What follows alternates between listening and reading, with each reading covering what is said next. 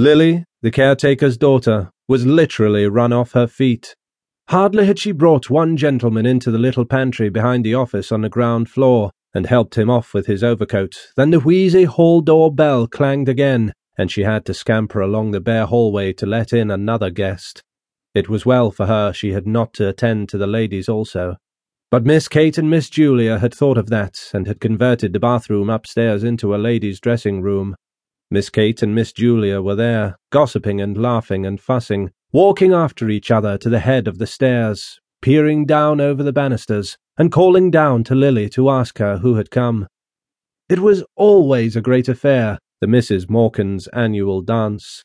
Everybody who knew them came to it, members of the family, old friends of the family, the members of Julia's choir, any of Kate's pupils that were grown up enough, and even some of Mary Jane's pupils too.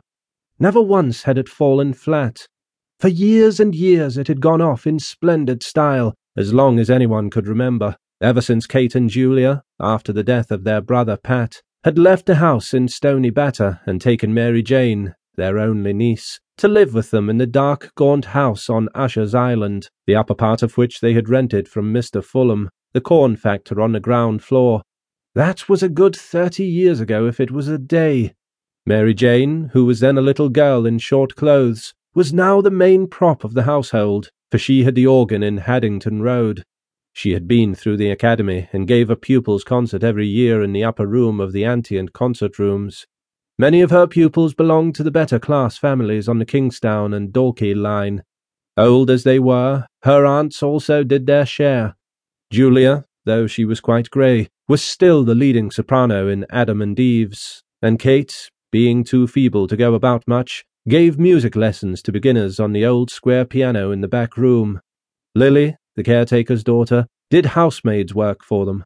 Though their life was modest, they believed in eating well, the best of everything, diamond-boned sirloins, 3-shilling tea and the best bottled stout. But Lily seldom made a mistake in the orders, so that she got on well with her 3 mistresses. They were fussy, that was all, but the only thing they would not stand was back answers. Of course they had good reason to be fussy on such a night, and then it was long after 10 o'clock, and yet there was no sign of Gabriel and his wife. Besides, they were dreadfully afraid that Freddie Malins might turn up screwed. They would not wish for worlds that any of Mary Jane's pupils should see him under the influence, and when he was like that it was sometimes very hard to manage him.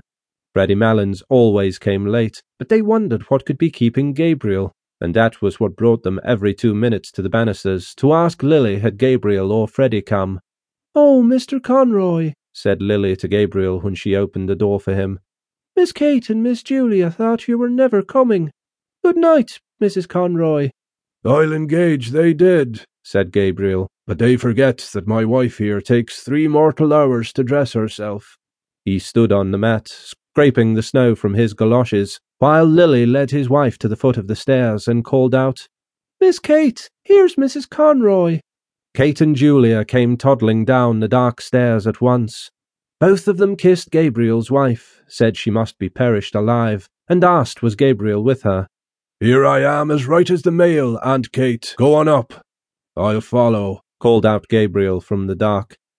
He continued scraping his feet vigorously while the 3 women went upstairs, laughing to the ladies' dressing room. A light fringe of snow lay like a cape on the shoulders of his overcoat, and like toe-caps on the toes of his galoshes, and, as the buttons of his overcoat slipped with a squeaking noise through the snow-stiffened frieze, a cold, fragrant air from out of doors escaped from crevices and folds. "Is it snowing again, Mr. Conroy?" asked Lily. She had preceded him into the pantry to help him off with his overcoat. Gabriel smiled at the 3 syllables she had given his surname, and glanced at her.